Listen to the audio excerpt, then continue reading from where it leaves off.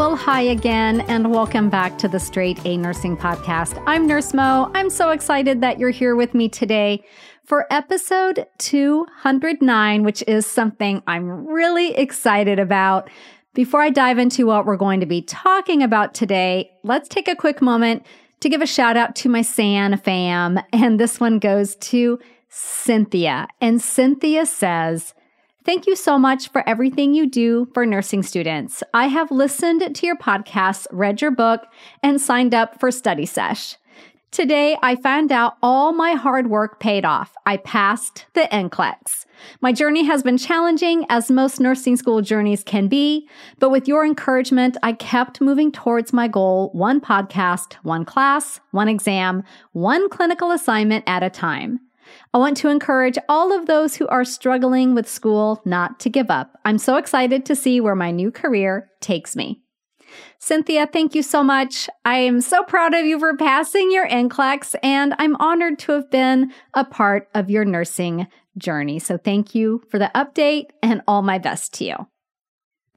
So today's episode is going to be a Q&A, and I get a lot of questions from nursing students, and lately I've been getting a lot of questions about what to expect after graduation, how to do that transition a little more effectively, and I wanted to address some of the questions that I've gotten lately on that topic. So this is hopefully the first of many to come asked and answered episodes.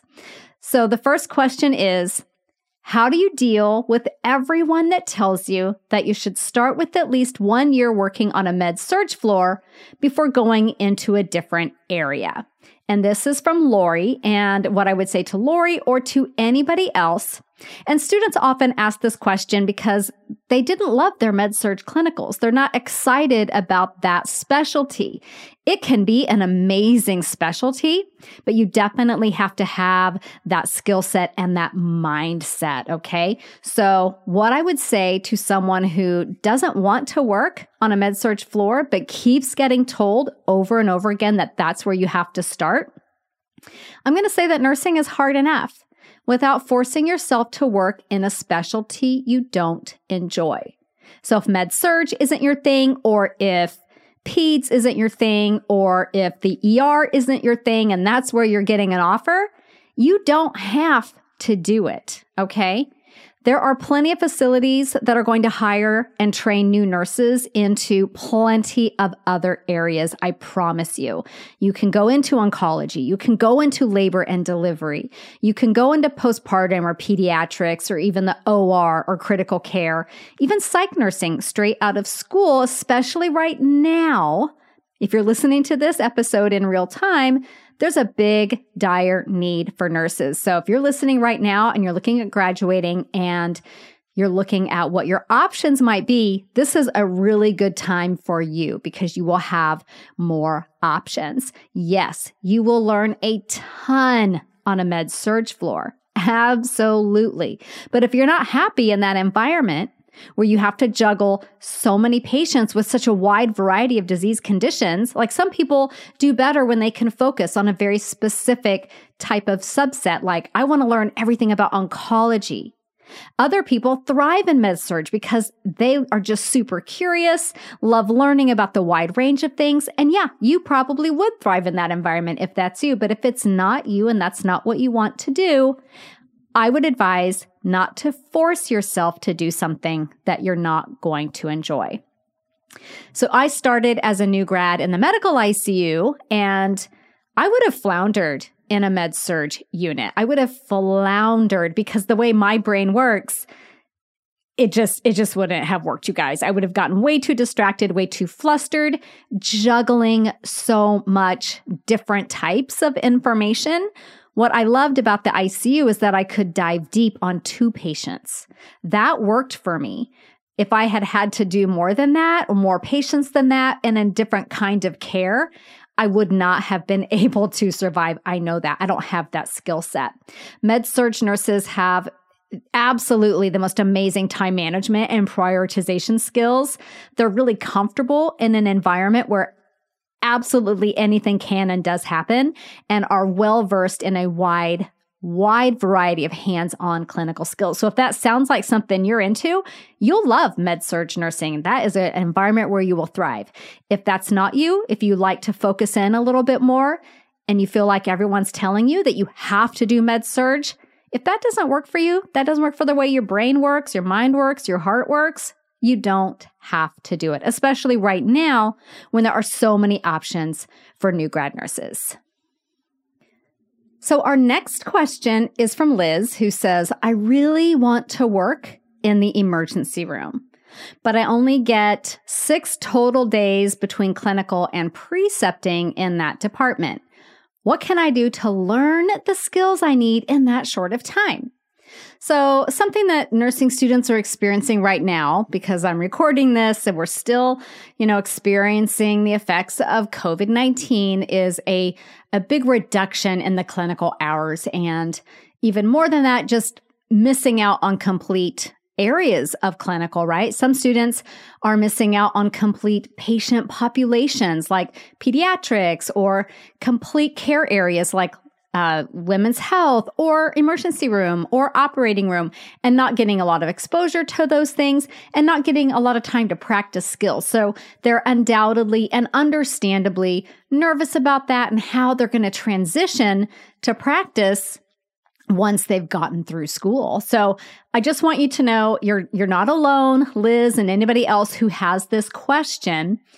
What I will say is that hopefully what I would say and what I would think if I was working alongside you as a nurse mentoring you, no one expects you to know everything, especially right off the bat. You're showing up for your first day of work in the ER. Hopefully, I hope you get a job there. Hopefully, no one expects you to know everything. That's why we train new graduate nurses. A good preceptor, a good mentor is going to understand that hands-on opportunities in nursing school have been limited lately. And you know what? Even when all your clinical hours are met, like I went to nursing school a while ago, I got hundreds of clinical hours. I still felt like I didn't have enough hands-on experience. You don't always get opportunities in clinical to do that hands-on stuff, right? You do a lot more of it. For many students, the bulk of their hands-on experience is on a mannequin or on a dummy arm or something like that from skills lab or simulation lab. So, for example, when I was a student, I got to place exactly I take that back. I got to place exactly 2 Foley catheters, and that was a big win. Like, a lot of students didn't ever get the opportunity to do that once. Definitely getting to do it twice was not the norm. I did it once in the emergency room and I got it on my first try. I was happy to say it was both ladies. And then the second one I did in the OR when I was there for my labor and delivery clinical hours. So I only got a couple of opportunities to do that. When I went and did it for real on a real person in the ICU, do you think I felt like I knew what I was doing? Not really. I still wanted to be mentored and coached by my preceptor. I didn't place an NG tube on a real person until I did it as an RN because the opportunity just did not present itself while I was in school. And even now, I've been a nurse now for 10 plus years. There's things all the time that I come across, skills that maybe I've never done or just haven't done in so long that I might as well not have done them. And so, yes, I am always going to be reaching out and asking questions and asking for someone else to show me the ropes. So my point is, I know you're going to start in the ER or wherever you start out and feel like you don't know what to do, especially with your hands-on skills. You can learn those skills really quickly, right? You've heard that adage, see one, do one, teach one. Basically, you watch someone do it once, the next time you do it yourself with their supervision, and then the third time you go and teach it to someone else. Like, that's how quickly you can learn most of these hands-on clinical skills. So I don't want you to stress about that. Now, I want you to know that you are always going to be learning in nursing. And those hands-on skills is just one small part of that. The skills I want you to really find valuable, the ones that are going to enable you to learn that hands-on skill quickly, it's because of your deeper underlying nursing skills. And that's your critical thinking. That's your assessment skills. That's your clinical decision making, your safe medication administration, your clear communication skills, and your ability to recognize when your patient is in trouble. Those are the key things, okay? That is what is most important. If you can't do any of those things, but you can place an IV like a pro, you're not a safe nurse. You're not going to be an effective nurse. But if you can do those other things, think critically, see when your patient is in trouble, communicate clearly, and all of that, you're a great nurse, even if you can't get an IV on the first try. Okay, so I want you to just think about it in that context.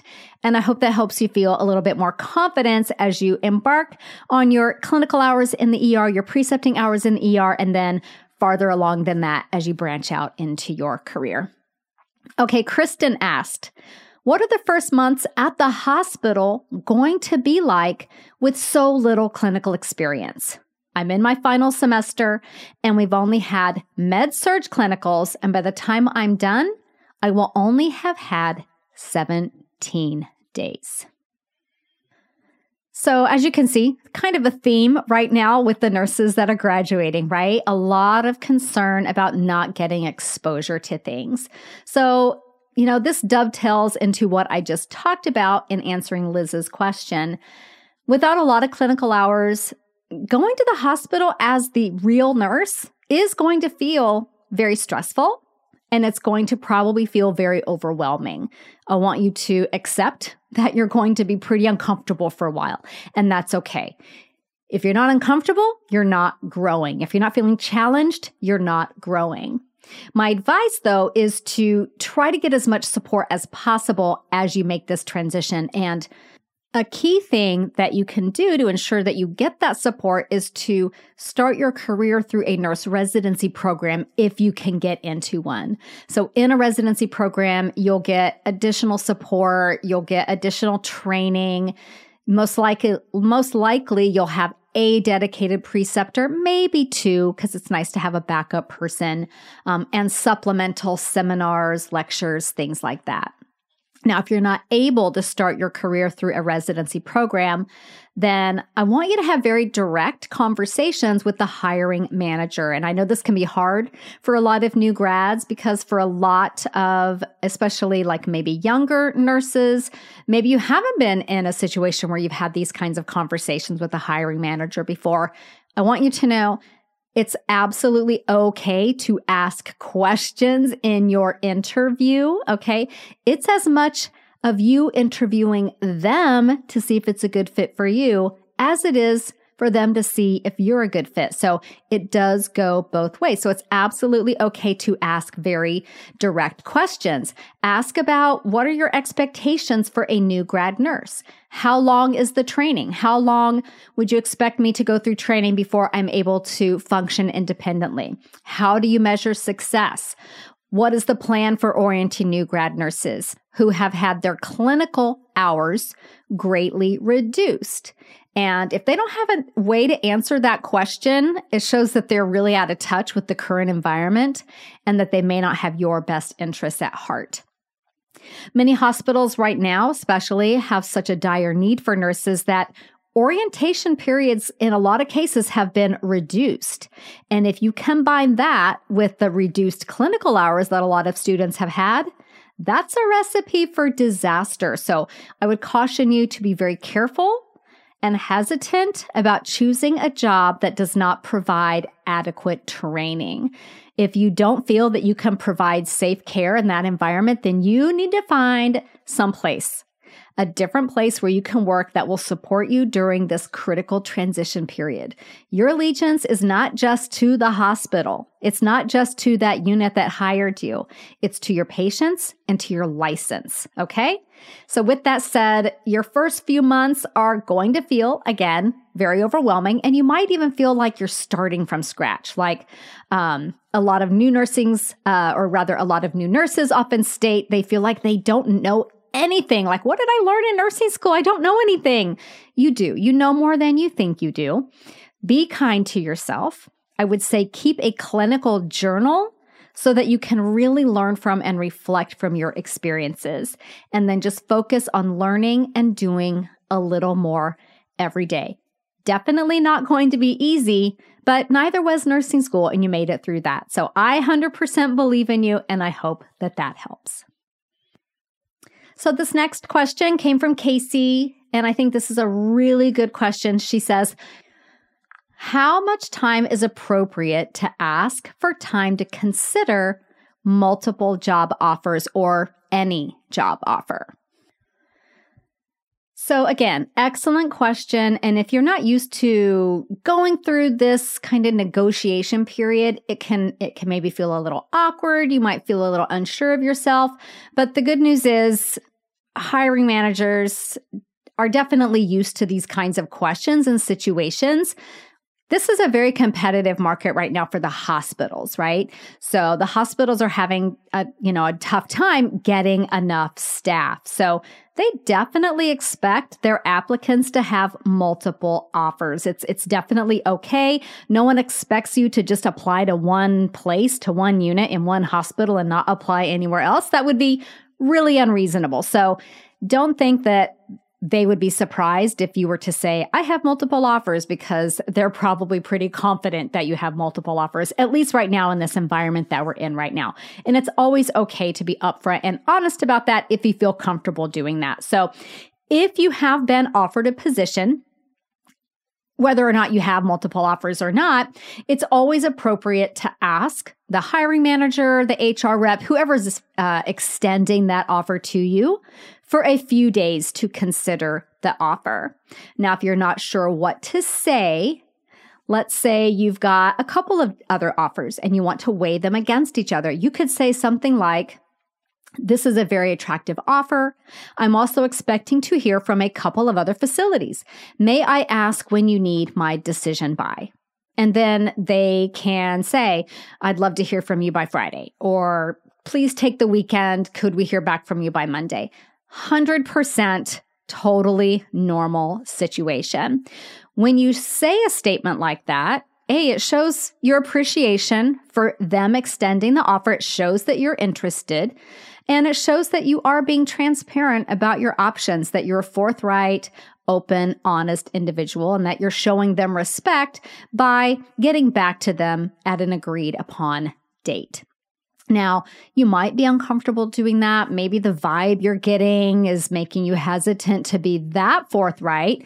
You could simply say something like, oh, I really appreciate this offer. I would like to talk it over with my spouse, or give it some careful consideration, or think over all the things that you just said, or verify this works with my childcare situation. It could be any of those things. And then simply, can I let you know my decision on Monday? Or how soon do you need me to get back to you? Something like that. So you can always approach it from that way. If there's an employer that is not willing to give you time to consider an offer, then that could be a red flag. Now, they could be facing a time crunch for some reason. And if they are, and it's a legitimate reason, I would hope that they would express that to you. For instance, maybe there's a residency program that you've applied to, and it starts on a particular day, and that day is coming up. That would be a reason to be like, oh, we really need to hear from you by tomorrow afternoon. Okay. Or maybe the unit is just in such dire need, they can't wait. I would want to know that, and they should be honest about that. Remember, a job offer, again, is not just them checking you out. It's you also deciding if you want to work with them too. It can be tough to transition from a student to a professional nurse. I remember when I started out as a new grad in the ICU, talk about feeling like a total imposter. I felt like I had no idea what I was doing. Did I really even belong here?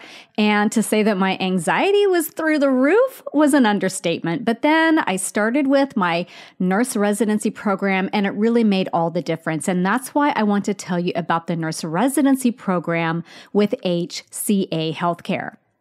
Now, this program supports newly graduating nursing students at those early stages of their careers. HCA Healthcare's year-long nurse residency program helps first-year nurses transition from the classroom to working in the field with confidence, develop critical thinking skills through hands-on clinical experience, and get support from a community of caring, experienced nurses and fellow nurse residents. Plus, nursing residents get access to a range of opportunities to learn from specialists in various areas like the ER, ICU, and surgical services. Not only that, HCA Healthcare's nurse residency program comes with other great benefits like tuition reimbursement and student loan assistance, 401k matching, clinical instruction by subject matter experts, continued support from mentors, and more. Build the foundation for your career at any of HCA Healthcare's 184 hospitals across 19 states. Students who are preparing to graduate and recent grads are eligible to apply to the nurse residency program at HCA Healthcare. Learn more today at careers.hcahealthcare.com/residency. Again, that's careers.hcahealthcare.com/residency. HCA Healthcare, an equal opportunity employer. This next question comes from Brooke, who says, how do you gain confidence walking into a patient's room and doing everything? So I think by everything, Brooke means like being the nurse who's in charge of this whole situation, right? So what I would say to Brooke or anybody who has this question is that confidence comes with time. Don't expect to think that on day one, you're going to feel confident, okay? The challenge that a lot of new nurses have is, and they're really hard on themselves, and I was the same way. I wish I had my future self to talk back to my past self, but what do you know? Hindsight's 2020, right? The challenge is that new nurses often feel like they need to have confidence immediately or they're somehow inadequate. We all need to take a step back from that and remember our good friend, Patricia Benner.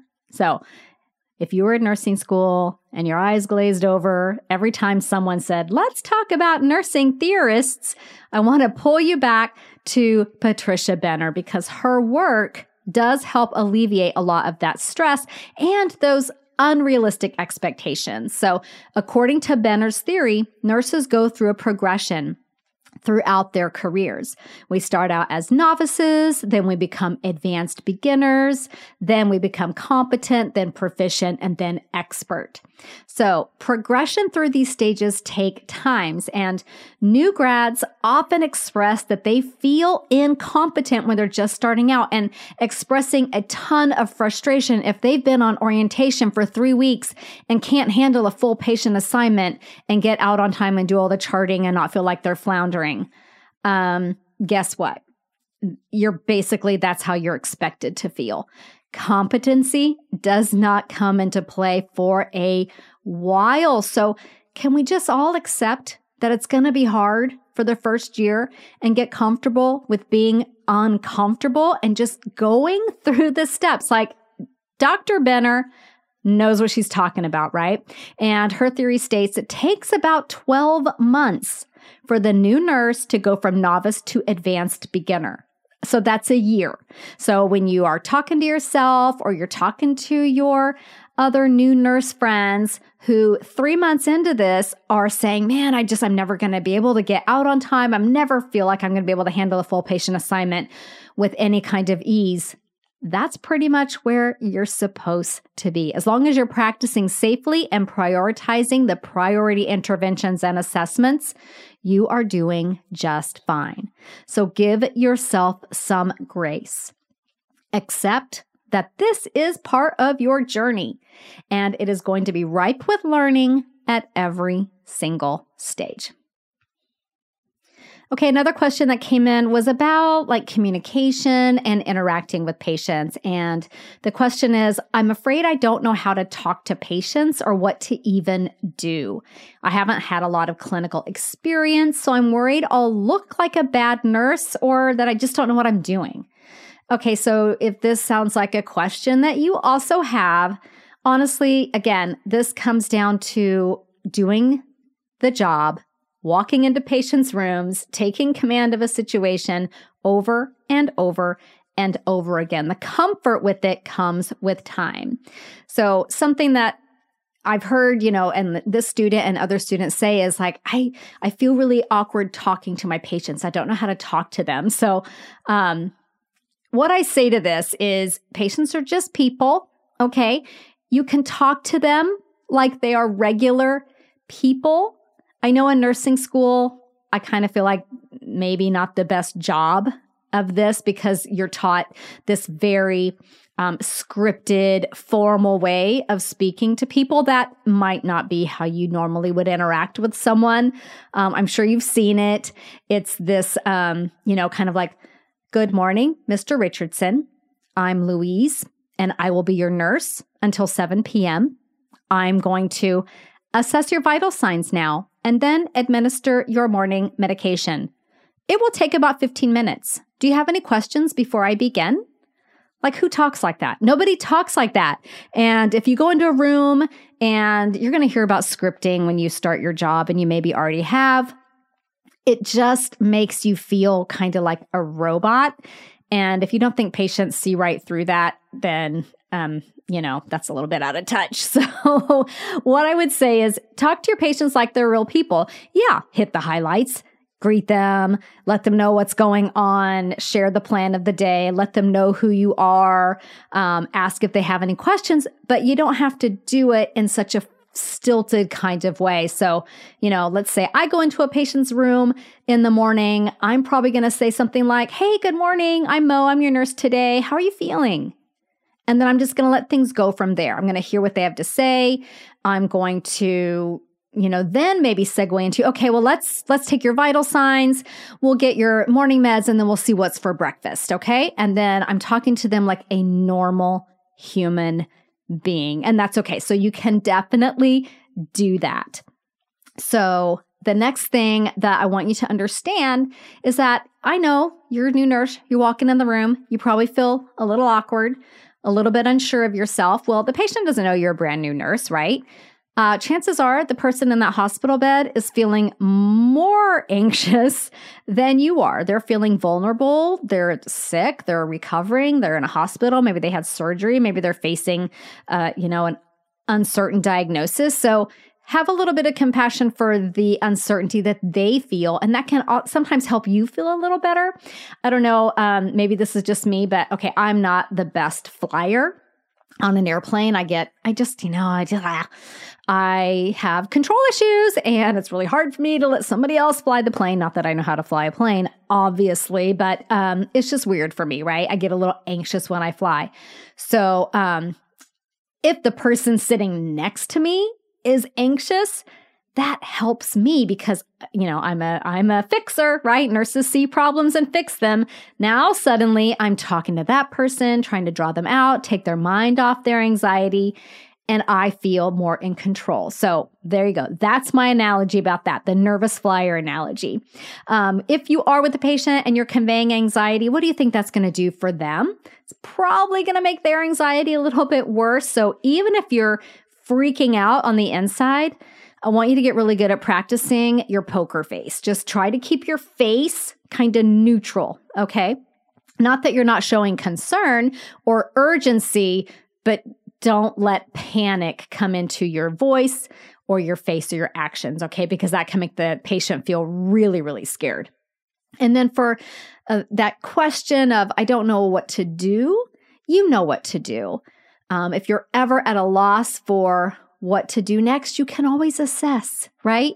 You can always start with that assessment. Get a set of vital signs. Listen to lungs. Look at wounds, check out dressings, ask about pain. You could even just simply check that your room is set up and your safety equipment is present. There's always something that you can assess, and I guarantee you learn things from each of those assessments, even if it's just a conversation and saying, how are you feeling? How was your night? How was your appetite? Are you feeling any nausea after you had lunch? Any of those things, any of those assessing type questions, conversations with the patient are going to give you a clue as to what the next action is. So this next question comes from Melanie, who says, what specific areas should we focus our studies on for NCLEX? So if you're preparing for NCLEX, it's really important to have a study plan that gives you plenty of time to review, but not so much time that you start to forget things you learned in nursing school and have to relearn them. So how long you prepare really is up to you, but it's best for most people to take it within about 2 months of graduating, because that's when the information is going to be the most fresh. Now, I know sometimes there's delays and you may have no control over that, but don't purposefully schedule your test for 4 months after you graduate. Okay, try to get it done within that 2 months or so after you graduate. As for focusing your studying on specific areas, the only way to really know for sure what those areas are is by first doing a comprehensive baseline practice assessment. And you can get these all over the place. You know, if you're using an NCLEX prep program, you can probably do it through, UWorld or Kaplan or Hearst or whatever. They have one that you can get at nclex.com, and I'll put the link to that in the episode notes.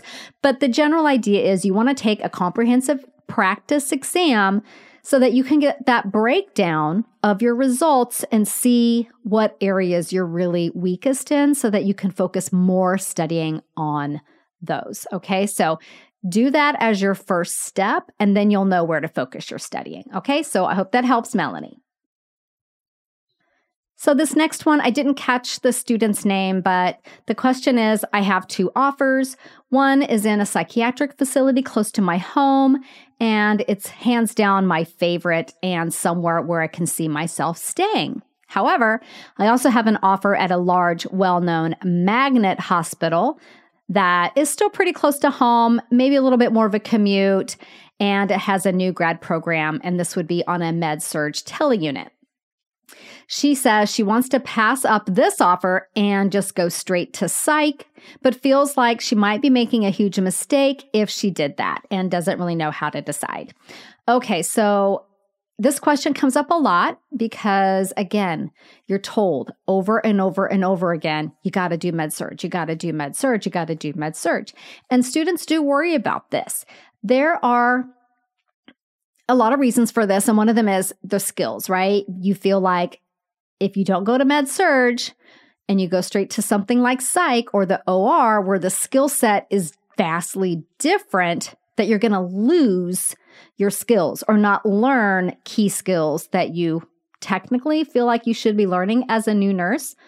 But again, there are a mountain of skills that you have that are not that hands-on type. And honestly, again, I could teach you that hands-on stuff in about 5-10 minutes, okay? It's the other things that are the most important. The critical thinking, the clinical judgment, the assessment skills, the communication skills, your ability to see that your patient is in trouble. That's what makes you a nurse. It's not that you can get an IV, or it's not that you can change a dressing that makes you a nurse. It's all those other things. So follow your heart. And so what I would say to this person, if you love psych and that lights you up, do psych. If you change your mind later and you want to go and become a med-surg nurse, guess what? You can go apply. And when you have your interview, you say, my hands-on skills are a little rusty, so I will need some extra practice with those. But my communication skills and managing complex behavioral issues is spot on. And guess what? That's a skill that you could take anywhere. Again, the job is hard enough. Don't make it harder by doing something that you're not 1000% excited about. Okay, so trust me on this one. This next question is another one from Melanie, who says, what are some red flags to look for while interviewing? Excellent, excellent question. So there are probably more red flags than this, but these are the things that would most likely stand out really obviously. So one of them would be a unit that does not have a system for providing breaks. So when I used to work in the ICU, when I first started there was no system for the breaks. And I worked night shift initially. And to be honest, most of the time we clocked out for our 30 minutes, but we sat there at the nurse's station with our lunch so that we can monitor our patients and keep an eye on the monitors and chart or whatever. There was no system in place for us to leave the unit to go and have an actual break. So when there's no set system for this, chances are you're not getting a break or you're not getting a consistent break. So you can ask the hiring manager, how do you ensure nurses get their breaks? And if you wanted to query that a little more, or it was part of the conversation, you could ask about break relief nurses, who covers breaks, does the charge nurse do it, etc. If the manager tells you, oh, the nurses cover each other for their breaks, huge red flag and a pretty good indicator that there are going to be days when you do not get a break. Another red flag could be not taking you on a tour of the unit or not having a good reason why they can't accommodate a tour. Now, you're not necessarily going to get a tour with every place that you interview, especially if there are multiple layers of interviews. They may save tours for people that they're really, really interested in right at the time when they're making an offer. But if you never get a tour of the actual unit or floor where you're interviewing, this could be a red flag. Usually when the manager is proud of their unit, proud of all the things that they're doing, they want to take you around. They want to introduce you to key people and show off how awesome their unit is. If they don't do this, don't offer, say that they can't, this could be a red flag. Another red flag could be if the unit is mostly staffed by new hires, new grads, or travelers. All of these things point to the unit having a pretty significant staff retention problem. So a question that you could ask in the interview is, what's the skill level mix of your current staff? Do you have enough experienced staff available to mentor and teach a new hire? And see what they say. Along those same lines is another red flag of rushing new graduates through orientation. One of the worst things that a manager can do is pull a new grad off orientation to take a patient assignment. And yes, it happens. And if it happens on one day, the chances of it happening again are really pretty high. And before you know it, your orientation is over and you just got really shortchanged. So ask the hiring manager, how long are new grads on orientation? And have you ever had to pull someone off orientation early to take an assignment when census is high? And see what they say to that one, because I'm telling you, they will see that you are there, you are a registered nurse, you're licensed. Technically, you can take a patient, they'll pull you, and now you've got an assignment. And if you accept that assignment once, they know that you're going to accept it again, and absolutely, before you know it, orientation's over, you're on your own. Another red flag is mandatory overtime. So you can always ask about scheduling requirements and if extra shifts or overtime are mandatory when the census is high. A well-run unit and well-run hospital should be able to manage their staffing needs without placing undue burden on the nurses themselves. They have float pools. They have other ways that they can get the staff that they need. Another red flag, and the last one here, is a high turnover rate. A high turnover rate and a lot of open positions could be a red flag, but keep in mind, there could be a legitimate reason for this. Like, for example, let's say you're interviewing in a unit and there's 3 open positions, and Maybe it's because staff retention is a problem, or maybe it's because no one ever leaves that unit and 3 nurses worked there for 40 years and they just retired. Okay, so that would be 2 complete different opposite reasons, right? Really low staff retention or really high staff retention with suddenly some people retire and now there's a handful of spots. So if the cause for the open positions is a positive one, they're probably going to give you that explanation. Oh, we just had some great nurses all retire at the same time. But a really simple question to ask is, how many positions are open at this time? And possibly also, how many new staff have you hired in the past 6 months? And if it's a lot, that's a high turnover rate and a red flag. Okay, this next question comes from Amber, who says, should I look for a residency or internship program as my first job? What I am saying to Amber and anybody with this question is absolutely yes. I'm a firm believer in nurse residency programs and talk about their benefits in an entire episode dedicated to this. If you want to check that out, it's episode 205. And then Chiara says, how do you keep a positive mindset about starting your career when so many people seem to be talking so negatively about nursing right now? Okay, so to Chiara or anybody else who has this concern, has seen this happen, and is not sure quite how to feel about it, I'm not going to lie, okay? Nursing is hard right now. But the truth of the matter is there are going to be negative people in nursing, in any job really, but definitely there are going to be negative people in nursing no matter where you go or when you go there. So what I try to do when I encounter someone who's clearly very unhappy is I try to extend my compassion to that other person, because I've been in that position of feeling incredibly drained, incredibly burned out from my job. So when I encounter a nurse who's exhausted, depleted, and yes, even negative, I work hard to give them some grace because they are going through a hard time. Okay. No one wakes up thinking, I'm going to hate my job and hate my life today and spread negativity all over the place. Nobody does that. They're struggling.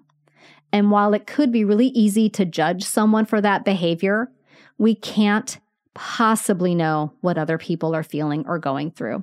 So I give them some grace. At the same time, I also set boundaries. So if someone else is having a bad experience, I set a boundary so that I don't let that experience become my own or the expectation that I have for my own experience. So my advice to you is go into your career with an open mind and, of course, an open heart. See what it's like for yourself. You may love it. You may not love it. You won't know until you actually, for real, do it. And if you find that you don't love it or you don't love the job that you're in, the floor that you're on, then I encourage you to look for other opportunities in nursing. There are so many avenues to explore if you are willing to step outside of your comfort zone and sometimes even think outside the box a little bit. Maybe you will have to retrain. Maybe you'll have to commute. Maybe you'll have to work a different shift. But if you're willing to step outside of your comfort zone, you can find so many things to do in nursing, and I hope some things that you love. So I hope that you liked this format. If you do, let me know, and I will do others. I have no shortage of questions that I get sent from nursing students, pre-nursing students, new grads, soon-to-be grads. So keep them coming. Let me know if you like this, and we will do it again. So I will see you back here next week. We are diving back into med-surg land, and we will be looking at myeloproliferative neoplasms. So I will see you then. Bye for now. This podcast is brought to you by Straight A Nursing.